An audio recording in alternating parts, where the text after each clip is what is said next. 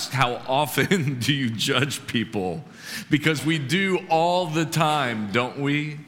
I remember I was at my brother-in-law's wedding. I had performed the wedding. It was out in Montana. He's a cop out in Kalispell.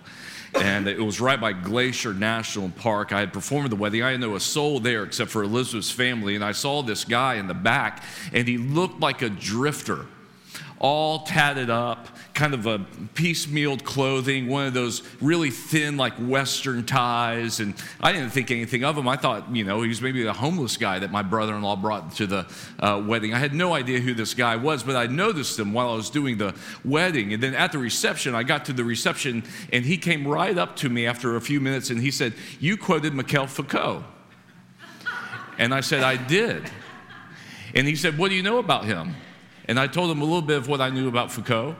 And I said, "What do you know about Foucault?" And he said, "Well, I have my philosophy degree from UCLA, and then I got my law degree from Harvard, and I'm here working with the state of Montana to help bring rights to the Native Americans."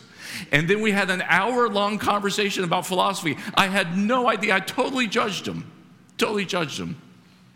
You see people downtown that look homeless, don't we totally judge them? You see somebody driving too fast, don't you totally judge them? We're in a world where we work from lesser to greater. You look at your phone and you swipe left or right all the time, just judging. You see somebody tweet 140 characters, and you immediately, from whatever this tweet is, just 140 characters, assume that they're conservative, assume that they're liberal, assume that they're all of these things. You just assume all the way up. We judge people all the time. We presume things all the time that maybe are or are not true. But it's very rare to give anybody these days the benefit of the doubt, just to trust their intentions. Now, if we're honest, we also judge God. We presume when He doesn't answer our prayer the way that we want it to, that He must not be working for our benefit. We presume that as soon as we say something and we kind of utter it into existence, if He doesn't kind of come down from the cosmic heavens and answer our prayers, then He must not love us. He must not care for us. He must not have our best intentions in mind. And so the title of this sermon is Presumptive Prayer, because I want you to start presuming that God is actually always working. And He's always working for your benefit. James chapter 5, just the first verse, 13. Is anyone among you suffering? Let him pray. Is anyone cheerful? Let him sing praise. This is an invitation to bring God into every emotion that you feel, because we want to presume, here's the first point, we want to presume that prayer helps in all circumstances. Whether you're suffering or whether you're finding yourself in an incredible amount of joy, we want to presume that prayer helps with both of those. Hannah More was born in 1757. She was born kind of a trust fund kid, and she had a lot of money. She actually was kind of a debutante in London. She got to know John Newton and some of the other people in London and became a believer. And in her 20s, she retired from society, got fed up with all of the stuff that was happening in London, how everybody was just about them, and she retired to the countryside in Bristol and spent the rest of her time trying to work against the slave trade industry. And Hannah More, once she retired in her 20s and went down to Bristol, at that moment she got really sick and spent the rest of her life working with her own affliction. She writes, "Affliction is the school in which virtues are acquired and in which great characters are formed. It is the spiritual gymnasium in which the disciples of Christ are trained in robust exercise, hardy exertion, and severe conflict. We do not hear of military heroes in peacetime, nor the most distinguished saints in the quiet and unmolested periods of church history. The courage in the warrior and the devotion in the saint continue to survive, ready to be brought into action when perils beset the country or trials assail the church. But it must be admitted that in long periods of inaction, both are susceptible to decay."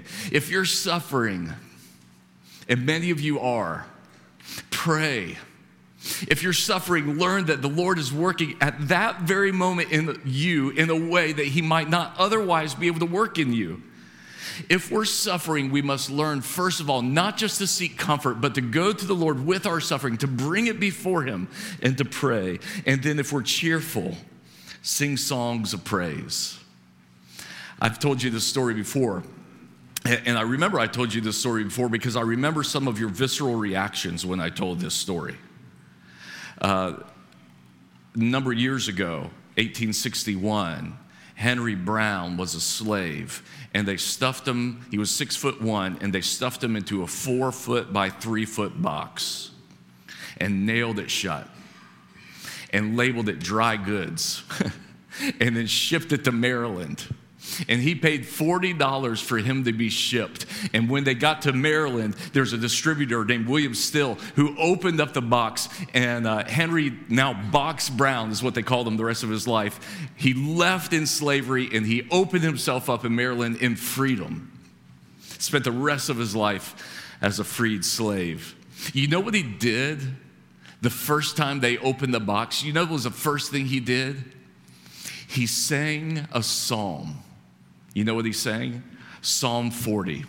I waited patiently for the Lord. He inclined and heard my cry. If anyone is cheerful, let him sing praise. The first thing that Henry Box Brown did when he got his freedom was say, thank you, Jesus.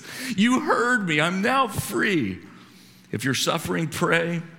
If anyone's cheerful, let him sing praise, because let's presume that prayer helps in all circumstances. And prayer and praise are two sides of the same coin. You remember Henry Light? He wrote, Abide with me. He also wrote, Jesus, I my cross have taken. Perish every fond ambition, all I've sought or hoped or known. Yet how rich is my condition, God and heaven are still my own. But remember that last phrase of the fourth verse? Faith to sight and prayer to praise. That one day, friends, we won't have to have faith in Jesus anymore because we'll see him. We will have the sight of him. And all the prayers that we're praying right now will eventually turn into praise. And so if you're suffering, pray. If you're cheerful, sing songs of praise. Let me ask you this question. Where do you struggle with feeling the most distant from the Lord? Is it when you're doing very, very well and you forget at that moment how much Jesus loves you? Or when you're suffering, you forget at that moment how much Jesus loves you? See, what Christianity wants to do is to bring all of your life together, whether you're suffering or whether you're joyful, to let all of it be lived, coram Deo, in front of God. And so here's the second point. We're going to move quickly today. Presume prayer can bring healing. Is anyone among you sick? Let him call the elders of the church and let them pray over him, anointing him with oil in the name of the Lord. And the prayer of faith will save the one who's sick, and the Lord will raise him up. And if he has committed sins, he will be forgiven. Now, this is a practice that we do at Mitchell Road, just so you know. Many times people have come to the elders and say, would you pray for us? And we would, if you're in a situation where you want the elders to pray for you, we would be delighted to do that. We've seen God work in wonderful and unique ways. And this anointing with oil is this a biblical metaphor that we see all the way through the Old Testament, which is a sign of healing, it's a sign of refreshment. You might need to remember that this is a Middle Eastern society. They don't live in the humid South like we do, right?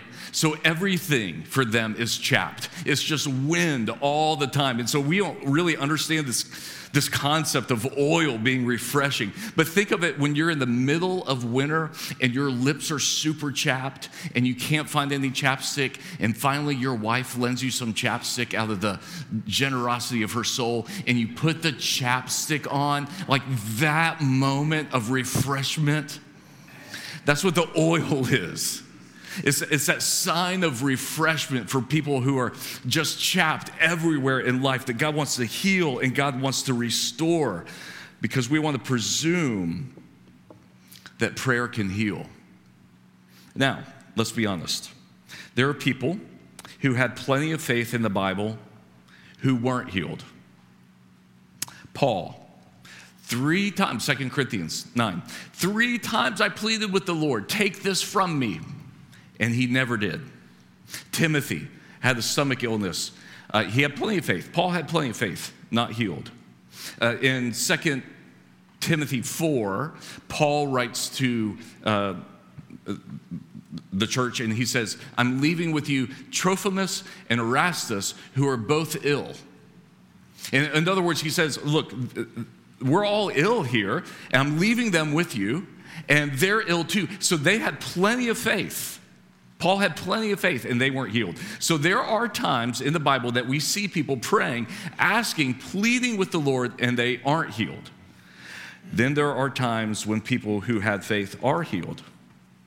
You might think of the bleeding woman, Mark 5, who had the courage to reach her hand through that crowd and just touch Jesus' cloak and just wanted to scurry off into obscurity. I get her.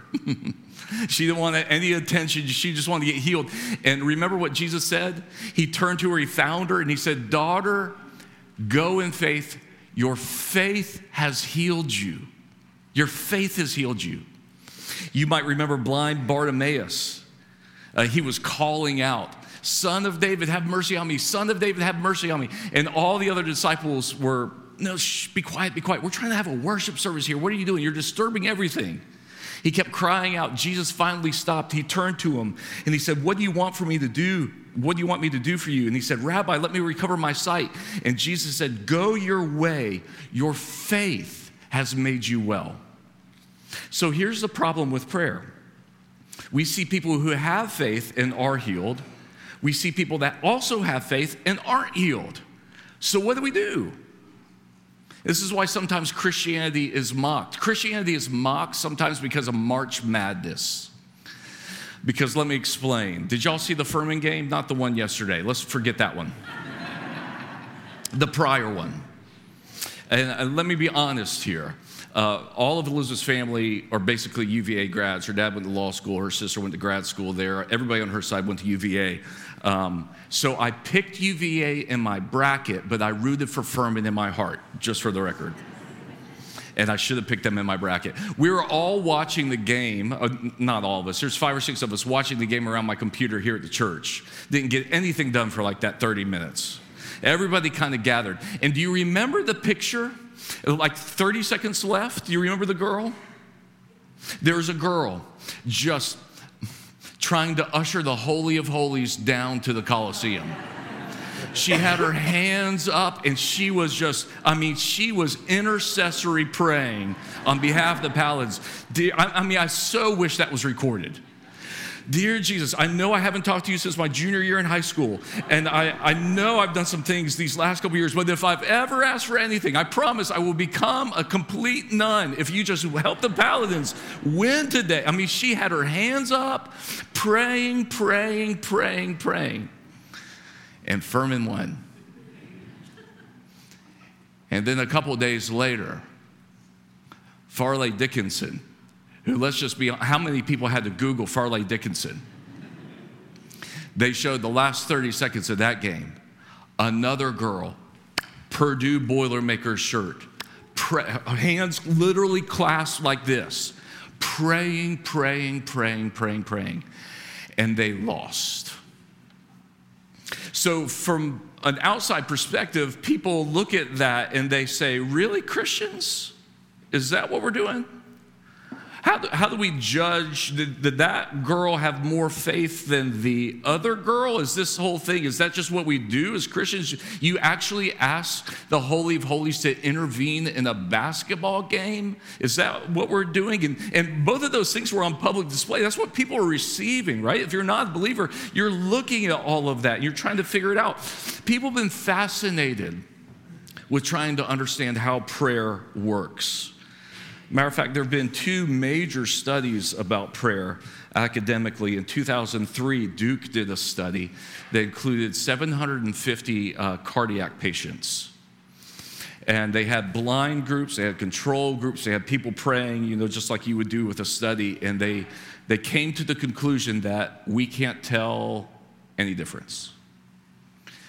And then in 2006, the Templeton Foundation also did a long study, and this involved 1,800 coronary patients. And they came to the conclusion that we can't tell a difference in prayer either. Richard Sloan from Columbia University Medical School underscored the study, and they said they have absolutely no idea how much individuals in the prayer groups received. If we can't know that, we can't draw any conclusions whatsoever about intervention. And in the abstract from Duke, it said, we believe that the research has led us nowhere, and that future research, if any, will forever be constrained by the scientific limitations that we outline. In other words, how could we possibly judge what's working and what's not working here? We can't. All of our scientific research, we get to the point where, for the Duke study, they were trying to figure out, does this person receive significant healing within a period of 30 days? So they're limiting the study just to 30 days. Does something happen within 30 days that we can tell and we can figure out? So why do we pray? Well, we pray because God is more mysterious and more loving and more holy than we could ever imagine. We pray because we get to be his children, and he's a father that loves to give good gifts. We pray because he asks us to. We pray because we're supposed to live this life together with him. We pray because we can't possibly know how he's working or what he's doing. I had a member of this church this past Christmas that said, Andy, would you pray for me over Christmas? All of my family's coming to town. Every time this happens, it breaks apart. It's absolutely a train wreck. I saw her after New Year's. I said, how'd it go? She said, it was awful. And just like every year, an absolute train wreck. But your prayers worked. I said, what? How do they work? She said, I had joy the whole time.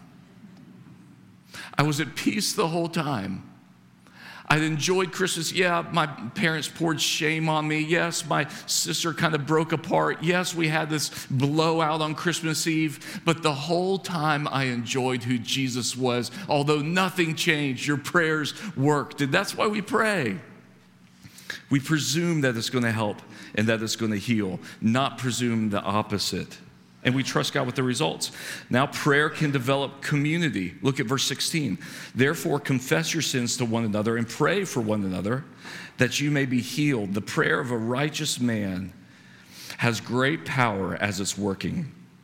Now, one thing I do want to highlight is the end of 15 and the beginning of 16 kind of go together. If he's committed sins, he'll be forgiven. And then confess your sins to one another. Because here's the deal. Sin can actually make us sick. You might remember Psalm 30, my bones waxed old. Or if we just go from the secular perspective, you probably remember the famous book from Bessel van der Kolk, which is Your Body Keeps Score. A long study of how trauma or stress, long-term stress, actually affects your physical body, which is the same thing that the Psalms would say. And in this day and age, they used to over-spiritualize sickness. Now we kind of under-spiritualize sickness. But one way to health is to confess your sins to one another. And I want you to think through this. What sins would it be good for you to confess? Eyeball to eyeball. To another individual that you trust and that you love. Because there's healing there. In Luke chapter 5, I don't know if you remember, the paralytic was brought to Jesus. You know, they made a room, they brought down this paralytic. They believed in Jesus so much that they found a man who was paralytic and they thought, if we can just get him to Jesus, he might be able to help him. That's amazing. And so much they believed in who God was. If we've got this guy, he can't walk, he can't do anything. If we get him to Jesus, we're going to lower him through the roof. And they did. And remember what Jesus said? He said, man, your sins are forgiven. And they said, who is this that he would be able to forgive sins? And Jesus, knowing what they had in their heart, said, Is it easier to say your sins are forgiven or to rise and walk? And which is easier to say? It's easier to say your sins are forgiven, right? Because nobody can keep account of that. It's just a statement. But Jesus said, I say to you, rise, pick up your bed, and go home. And immediately he rose before them, picked up what he had been lying on. He went home glorifying God, and they all said, we have seen extraordinary things today. But first, before his paralysis was cured, Jesus said, I want to forgive your sins. See, some of us are sick, some of us are struggling, not just because we're physically sick, but because there's sin that we're keeping in our lives somewhere along the way. There's a stress, there's an unconfessed shame, there's guilt, there's all of this pent-up sin that we're not getting out and bringing before the Lord. 1 Corinthians chapter 11, they were sick because they were abusing the Lord's Supper. Acts chapter 5, Ananias and Sapphira dropped dead because they lied. You might remember the man who was by the pool, and he was waiting to get healed. And Jesus said, I can heal you now. And he basically did. Jesus went back and found him later and said, stop sinning or else more might happen to you. It might get worse for you. And so here's the beautiful thing about Christianity. If we go back to verse 16, confess your sins to one another, pray for one another, that you might be healed. You know what the beauty of Christianity is? It is the opposite of a cancel culture. It's this beautiful community where it's a confession culture, where you're invited to share the deepest, darkest, most troubling things about your soul, and we accept you anyway. And we heal you. And we tell you it's going to be okay. And we can, in this community, you can presume that when you confess, you get grace, not canceled. You can presume that you get love, not shame. That's what happens in Christianity. Confess your sins to one another and pray for one another. It's this beautiful picture. You see, in the culture that we live in right now, we can't possibly digest everything that's happening on a macro level, can we? We see all the things on Twitter. We see all the things on news, and we can't possibly process it all. You know what we need in the future?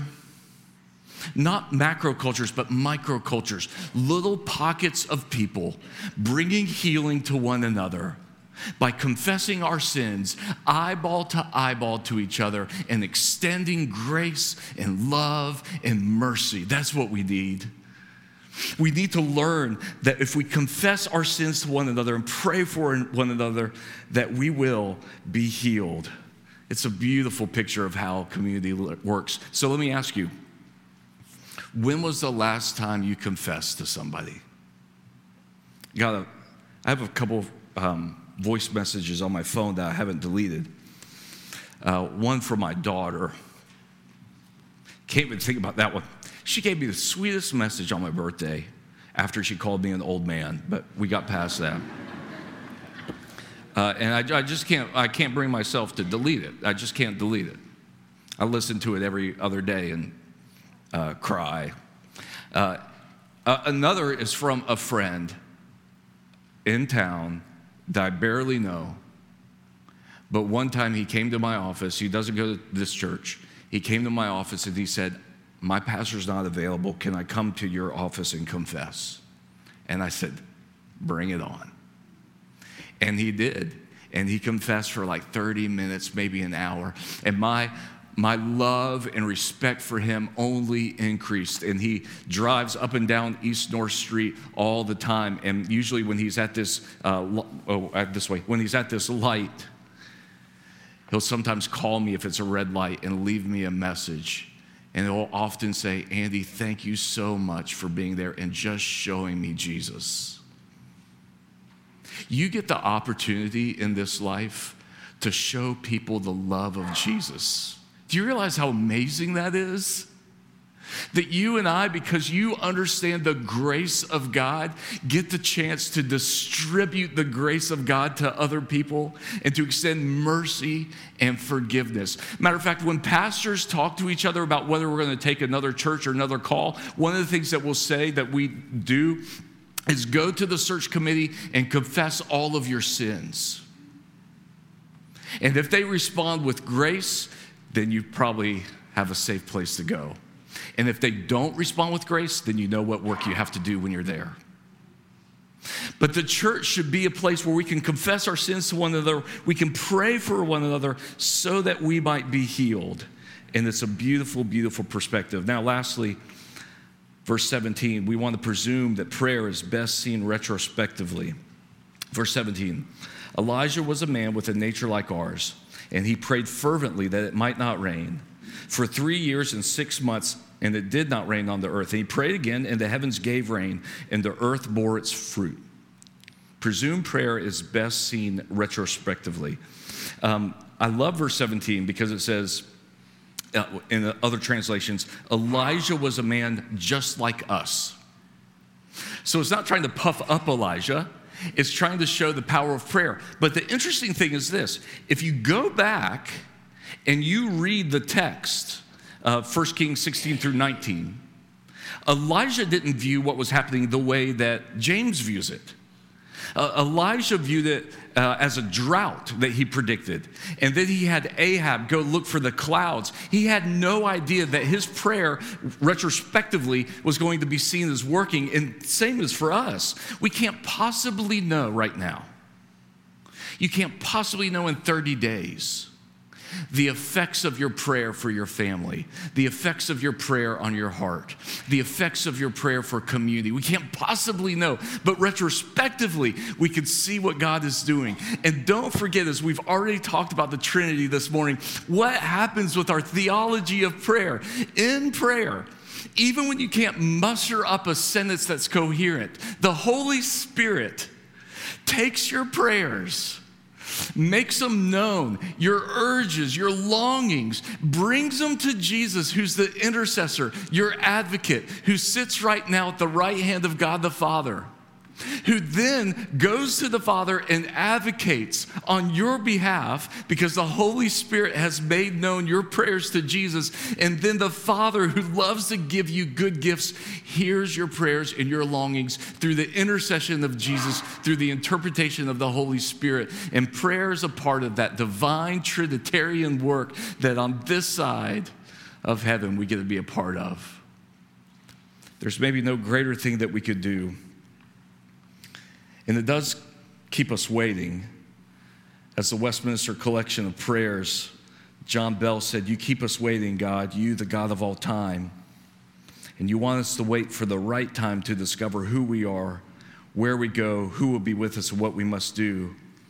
So thank you for the waiting time in prayer."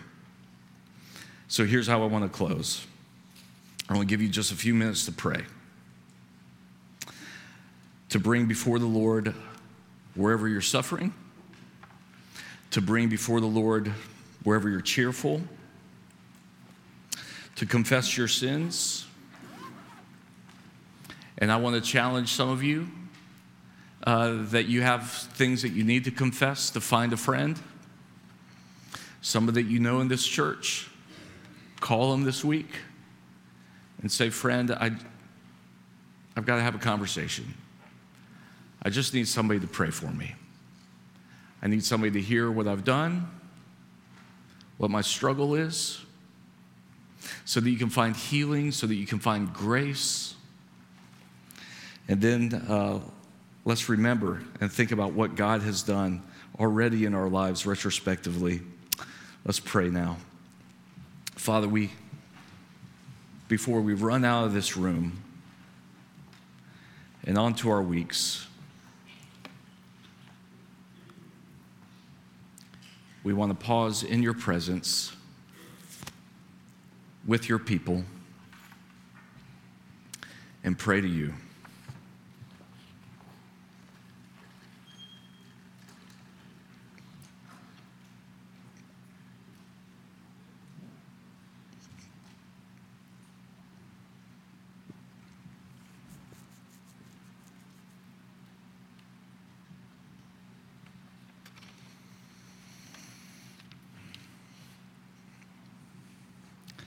Father, we won't want to harbor sin in our lives.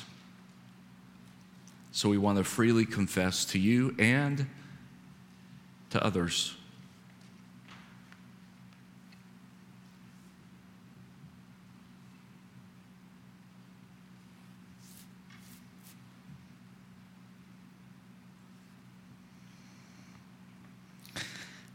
And lastly, Father, we want to bless your name.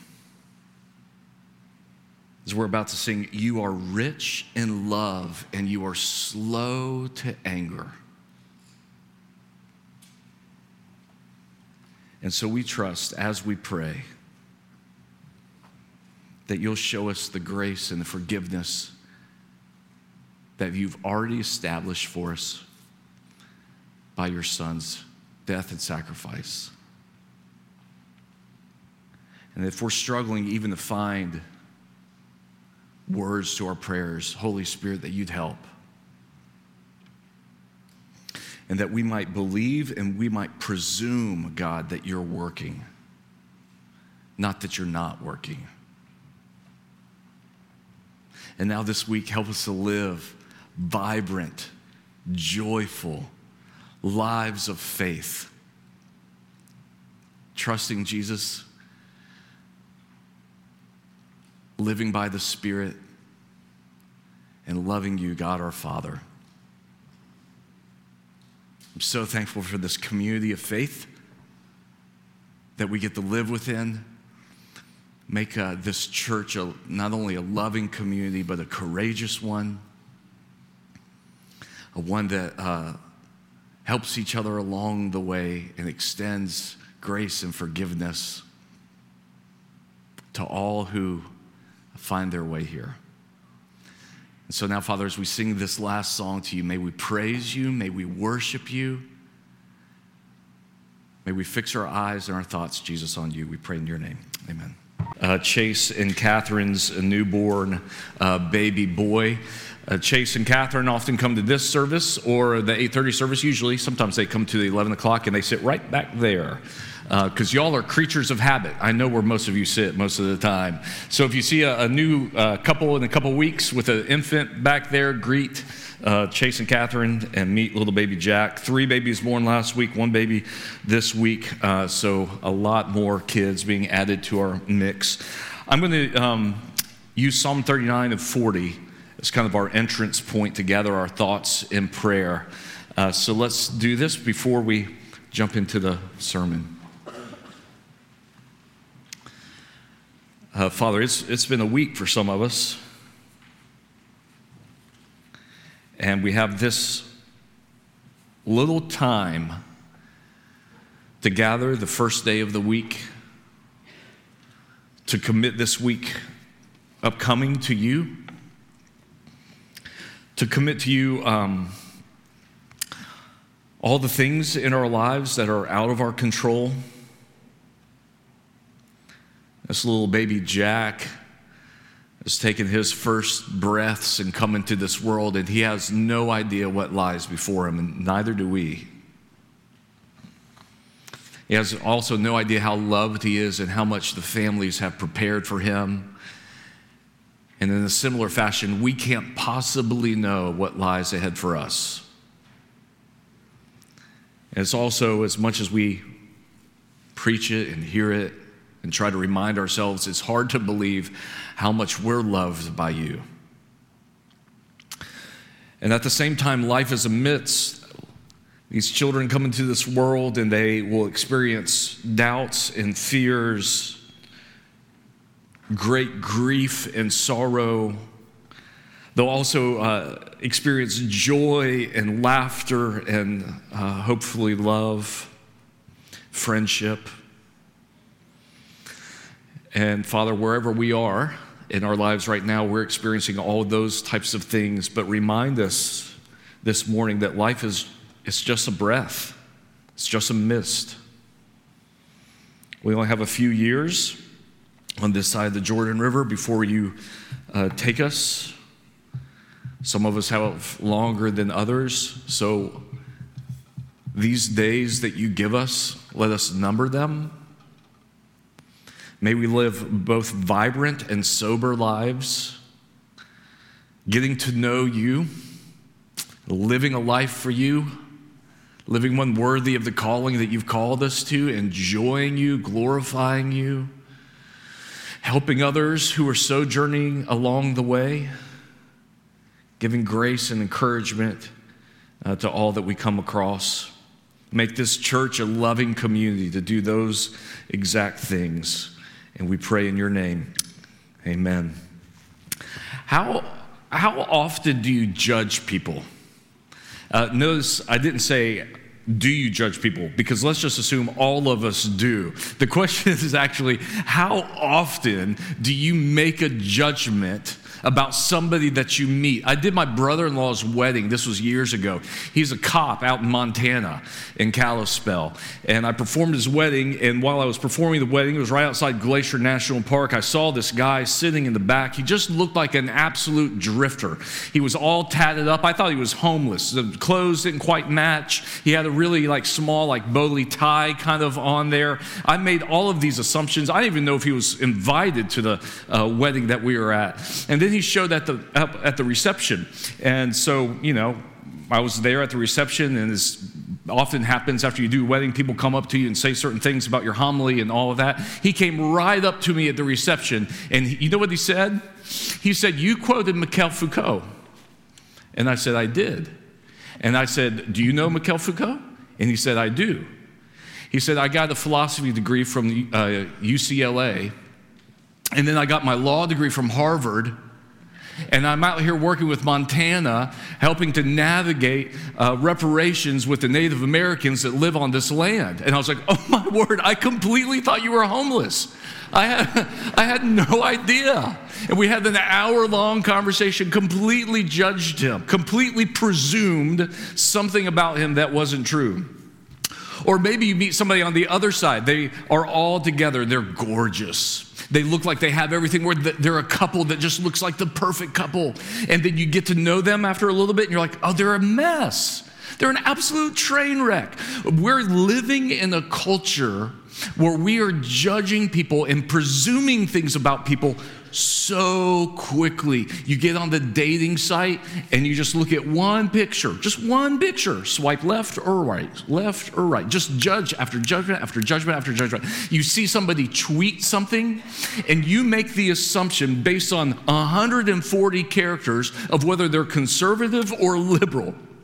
Like one little phrase, and we presume all of these things about people. That's the culture that we live in, and that's what this culture is training us to do constantly. To work from the lesser to the greater.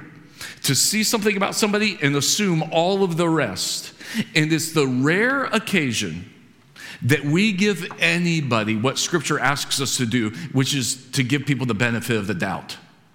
To think more highly of others than we do of ourselves. Now, the culture is constantly training us to think that way, to do that. Scripture wants to train us a different way, but I say all of that to get us to this next point, which is this. If we do that with others, then we're going to do it with the Lord.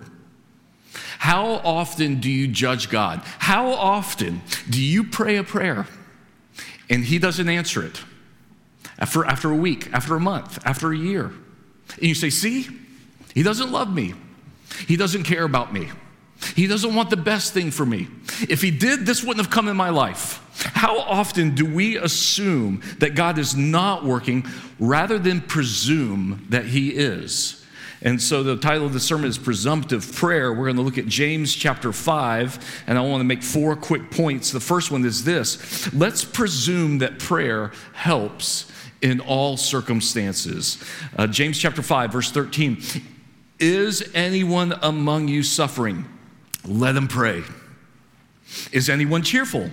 Let him sing praise. So James instructs here that prayer is holistic. You know, one of the beautiful things about Christianity is this, that it's not just your spirituality compartmentalized as a segment of your life. What Christianity employs is for you to use all of your life, whether you're sad, whether you're happy, to bring the Lord into all of that, to live a life in relationship with Him. So if you're suffering, pray. If you're cheerful, sing songs of praise. Hannah More was born in 1757. She was a socialite. She was born into a rich trust fund family in London. And then she became a believer because she became friends with John Newton. And John Newton led her to the Lord. After she became a believer, she gave up her affairs in London. She was a debutante there. She retired to Bristol, out to the countryside, because she was so tired of the triteness of the London scene. And she worked the rest of her life trying to defeat the slave industry. Well, in her life, after she retired at 28, after she retired and moved to Bristol, she got desperately sick and lived the rest of her life in affliction.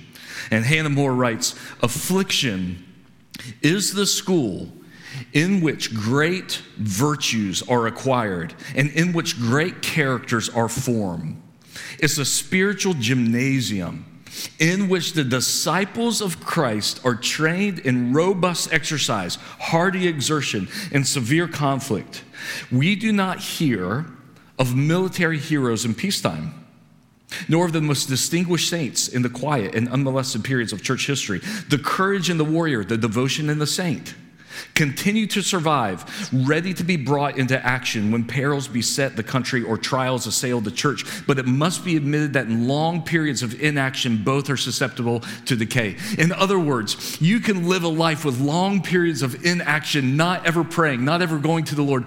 But when the Lord brings suffering into your life, for whatever reason, it's this beautiful invitation to pray, to draw close to him, to bring him into that moment in your life so that you might develop in a way that you would never develop otherwise. It's going to do things in your life that couldn't ever happen from the comfort of your own home. It's going to bring you into this deep devotion with God. If anybody is suffering, let them pray. But if anybody is cheerful, let them sing songs of praise. Both of those we do. Now, prayer and praise are basically the same. You remember that Henry Light hymn, Jesus, I my cross have taken, perish every fond ambition, all I've sought or hoped or known, yet how rich is my condition, God and heaven are still my own. And that last verse where he says, faith to sight and prayer to praise. That we have faith now. One day when we see Jesus, we'll have sight. We won't have to have the faith. We'll see him. We pray now, but one day we'll just be able to praise. So they're two sides of the same coin. And so look, if you're suffering, pray. But if you're cheerful, praise. In other words, bring the Lord into every aspect of your life. I told you this story before. It was 2 years ago. And I remember that because I remember some of your visceral reactions at this story. 1861, Henry Brown was a slave. He's 6'1". And this group of men stuffed him into a 4-foot by 3-foot box and nailed it shut. And then they shipped him. They stamped it dry goods and they shipped him to Maryland. And he paid them to do it. Because at Maryland, there was a shopkeeper who was waiting to receive Henry, and they had made preparations for him. And the 3-day journey was his journey to freedom. And they opened up the box, and he left, I think, Mississippi a slave, and he arrived in Maryland free and spent the rest of his life free. And they opened that box, and you know what he did? First thing he did, not ask for food, not ask for water. He sang a psalm. You know what he sang? Psalm 40. I waited patiently. He came out of the box. I waited patiently for the Lord. He inclined and heard my cry. What a beautiful picture of James 5 in action. If you're suffering, I'm sure he was praying those 3 days in the box. But then if he's cheerful, let him sing a song of praise. Let's presume prayer helps in all circumstances. Second one is this. Let's presume prayer can bring healing. Verse 14. Is anyone among you sick? Let them call for the elders of the church and let them pray over him, anointing with oil in the name of the Lord. And the prayer of faith will save the one who's sick, and the Lord will raise him up. And if he's committed sins, he will be forgiven. Let's presume that prayer can bring healing.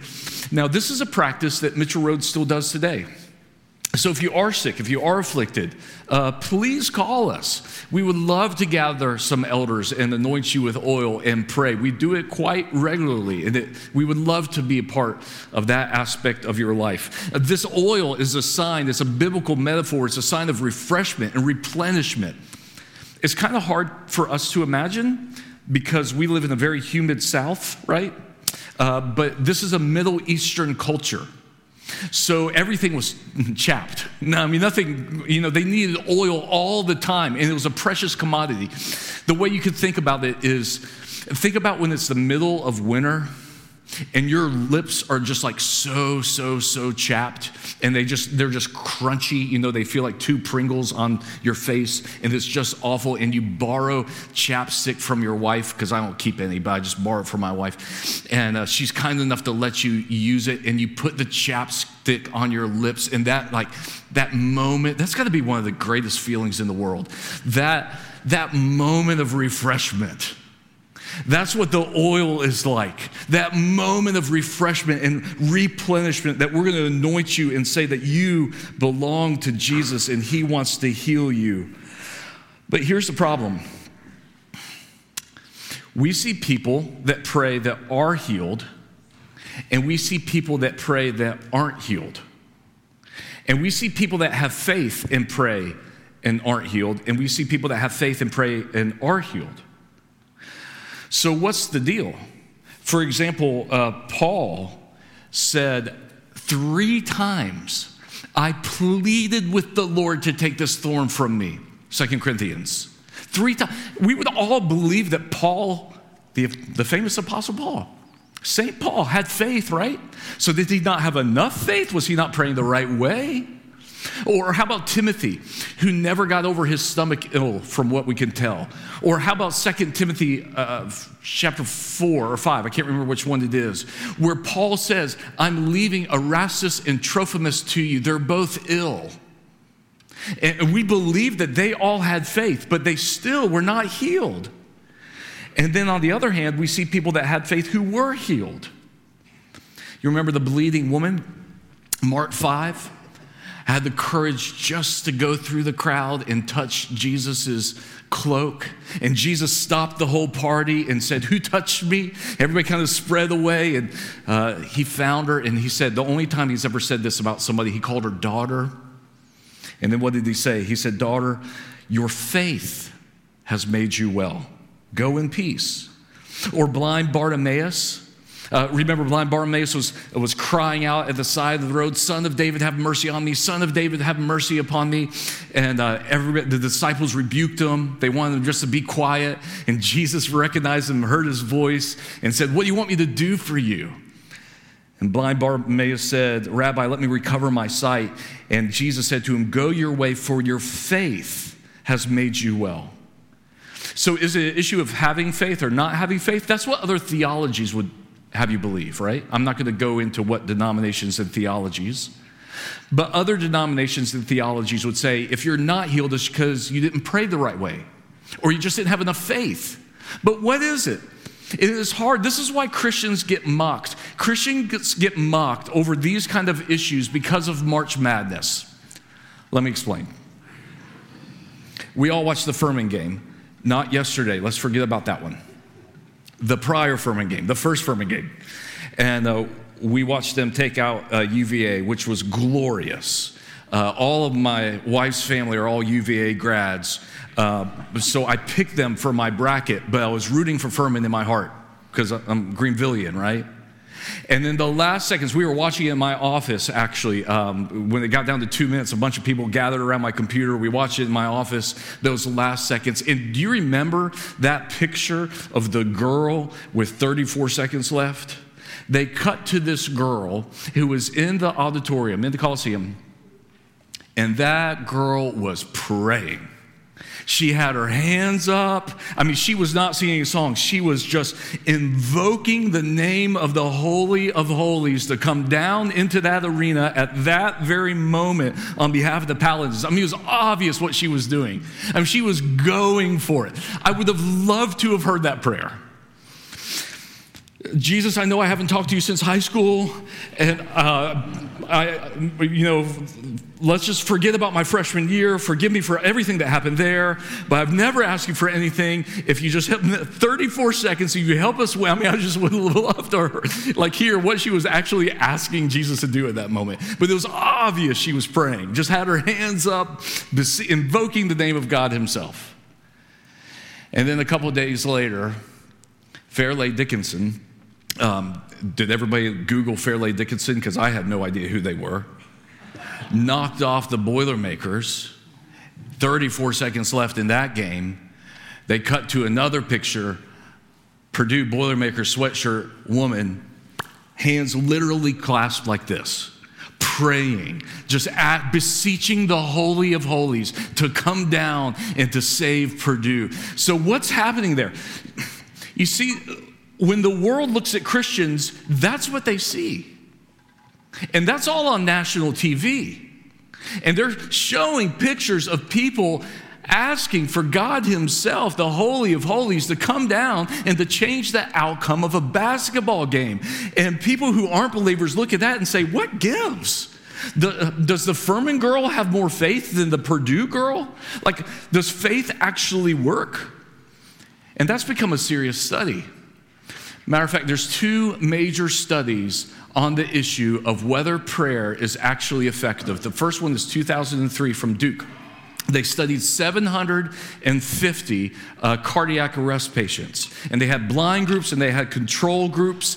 And they had people praying, different denominations, blind prayers, and people that were intercessing from a Christian perspective, some that knew him, some that didn't.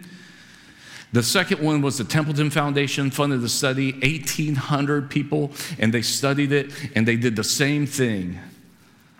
And what Richard Sloan from Columbia University Medical School said is this: they have absolutely no idea how prayer works in any of these groups. If we can't know that, we can't draw any conclusions whatsoever about the intervention. And in the abstract from the American Psychological Report, they said, we believe that this research has led nowhere, and that future research, if any, will forever be constrained by the scientific limitations that we now will outline. In other words, it's the pride of the human heart that make us believe that for prayer to work, we've got to be able to measure how quickly we can manipulate God, how quickly he will respond to our pleas. And if he doesn't respond, matter of fact, the Duke study had to see some kind of difference in the patients over a period of 30 days. So we're only going to give God 30 days to work. And the whole kind of prideful heart of prayer is we've got to be able to see it and we've got to be able to measure it. So why pray? Here's why. Because God is way more mysterious than we could ever imagine, and way more providential, and way more sovereign, and way more loving, and way more kind. He's a Father who loves to give us good gifts. He's a God that invites us, whether we're cheerful or whether we're sad, into our presence, into his presence. He's a God that says, it doesn't matter how you're doing. You can feel shame, you can feel guilt, you can feel pain, you can feel doubts. I welcome you because I want to be your God. And I want you to be my people, and I want to get to know you, and I want to love you, and I want to heal you. You know, prayer doesn't always work the way we think it would. This past Christmas, one of you said to me, Andy, would you pray for me? My family is coming into town for Christmas, and it's going to be a train wreck. It's a train wreck every year. And I said, of course, I'd love to pray for you. And so I did. I prayed for that family all Christmas week. I saw that individual in the new year, right after the calendar crossed over. And I said, how did it go? And she said, God answered your prayers. I said, he did? That's awesome. What happened? She said, it was a complete train wreck. It happened, the same thing happened that happens every year. My parents poured shame out on me. My sister got in a fight with my mom. The whole thing, the Christmas Eve meal that was supposed to be this thing, just total disaster. But I was at complete peace the whole time. And I felt a presence of Jesus. And I was able to worship and love in the middle of all of that. Yes, it didn't change the dysfunction of my family, but it changed the dysfunction of my heart. Let's presume that prayer can heal in ways that we can't imagine. And then let's presume that prayer develops the community that we want and need. Verse 16, therefore confess your sins to one another and pray for one another that you might be healed. The prayer of a righteous person has great power as it is working. There's a beautiful picture here that prayer and asking for prayer is how we actually develop community. And that part of prayer is growing through our sickness of sin, that sin can actually make us sick. And so if you combine that end of verse 16 with verse 15, therefore confess your sins to one another and pray for one another so that you might be healed, because it's our sin that starts to make us sick, as well as our sickness. But you probably remember Psalm 30. My bones waxed old while I was in my sin. Or you might remember the scientific study of Bessel van der Beek, who wrote that book, The Body Keeps the Score, about long-term stress or long-term anxiety, how to actually change your physiological connections. And Jesus recognizes the same thing. He heals in John chapter 5, the man who is lying on the mat. And then after he was healed, Jesus came back and he found him. And he said to him, now go and sin no more so that nothing worse would happen to you.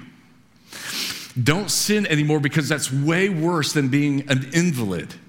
And so what Scripture tells us again and again and again is, if you want health, if you want healing, learn how to, with regularity, confess your sins. And confess your sins one to another. Now, let me just give you a vision for this real quickly, and then we'll move on to the next point. This is the beauty of Christianity. One of the beautiful things about Christianity is God says, I want to create a community that is the opposite of a cancel culture. It's the opposite of a culture where you have to live perfectly. It's the opposite of the culture where you have to have it all together.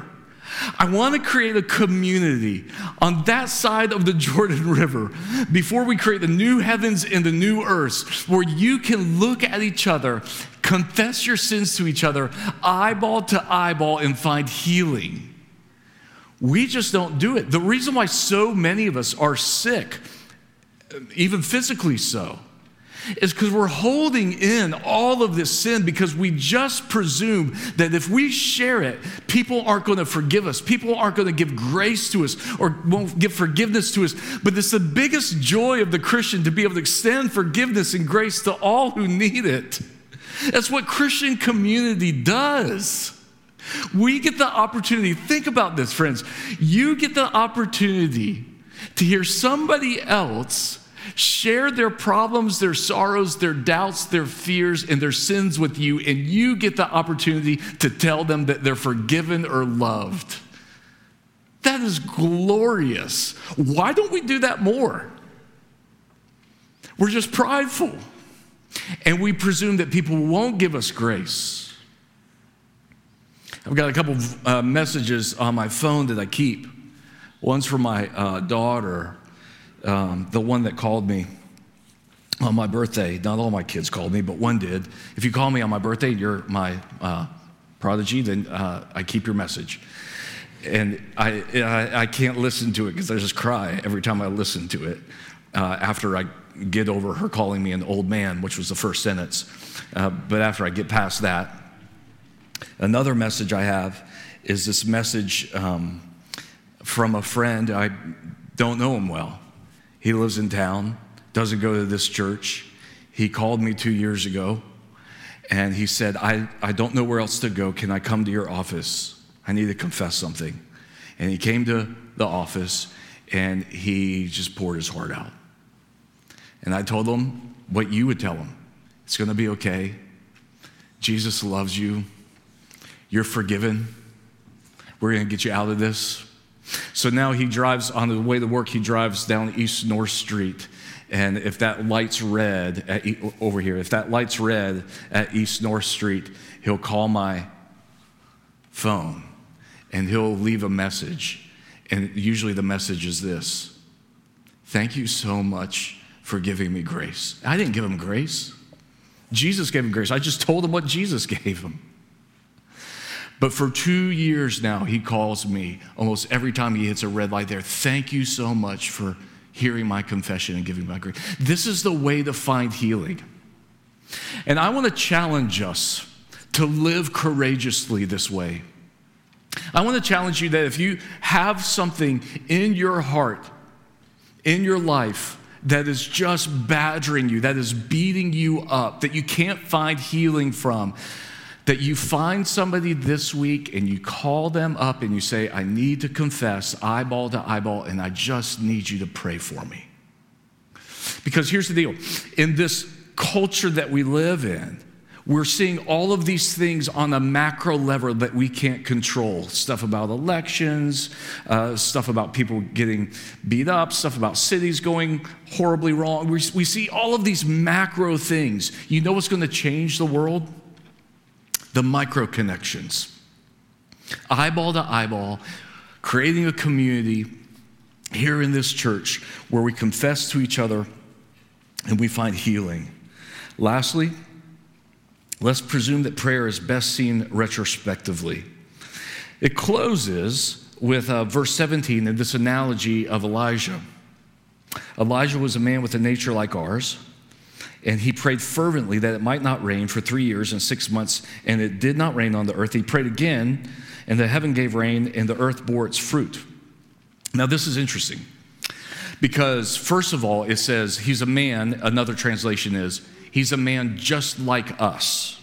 So first of all, it wants to say, here's Elijah. He's just like you. Don't think he's this like spiritual giant.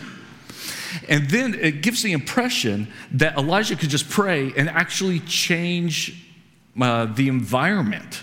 Like, could that be true? The fascinating thing about this is when this is recorded in 1 Kings 16 through 19, Elijah didn't view it that way. He viewed it as predicting a drought, and then he saw a storm coming, and he asked Ahab to go outside and look at the clouds.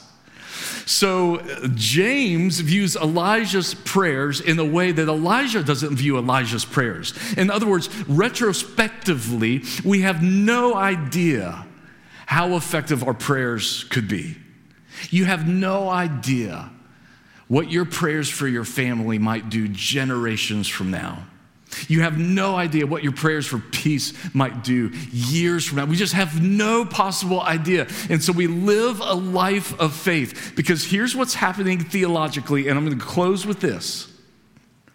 What's happening theologically when you pray is that whatever utterings, whatever groans you can even get out of your mouth, somehow the Holy Spirit interprets and understands and takes those prayers to Christ, who lives to intercede for you, is right now seated at the right hand of God the Father, who is your advocate, who will then take those prayers and on your behalf take them to God the Father, who hears them and who loves them and who will answer them according to his sovereign pleasure and for your good. It is a Trinitarian endeavor that you and I get to be a part of anytime we want to, day or night.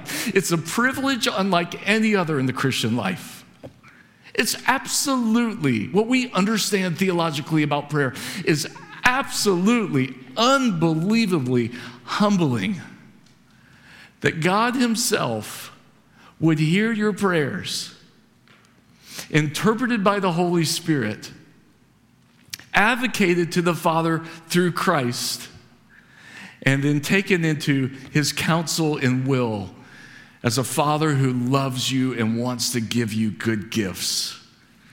And so, friends, let's presume that prayer seen retrospectively will work. Let's presume that we can actually be healed in this life when we confess to each other and when we learn to pray to each other. And what if we could be that church that constantly and continuously, instead of having to live with this veneer that we do sometimes in the South, constantly and continually will call each other up and will say, can I confess to you? Will you remind me who Jesus is, that he's enough? And would you pray for me this week? What if we could live that way, like really live that way? Well, we'd only see more healing, and we'd only see more intimacy, and we'd only see more joy and more life together. So let's pray now. Father, we want to pause and we want to pray.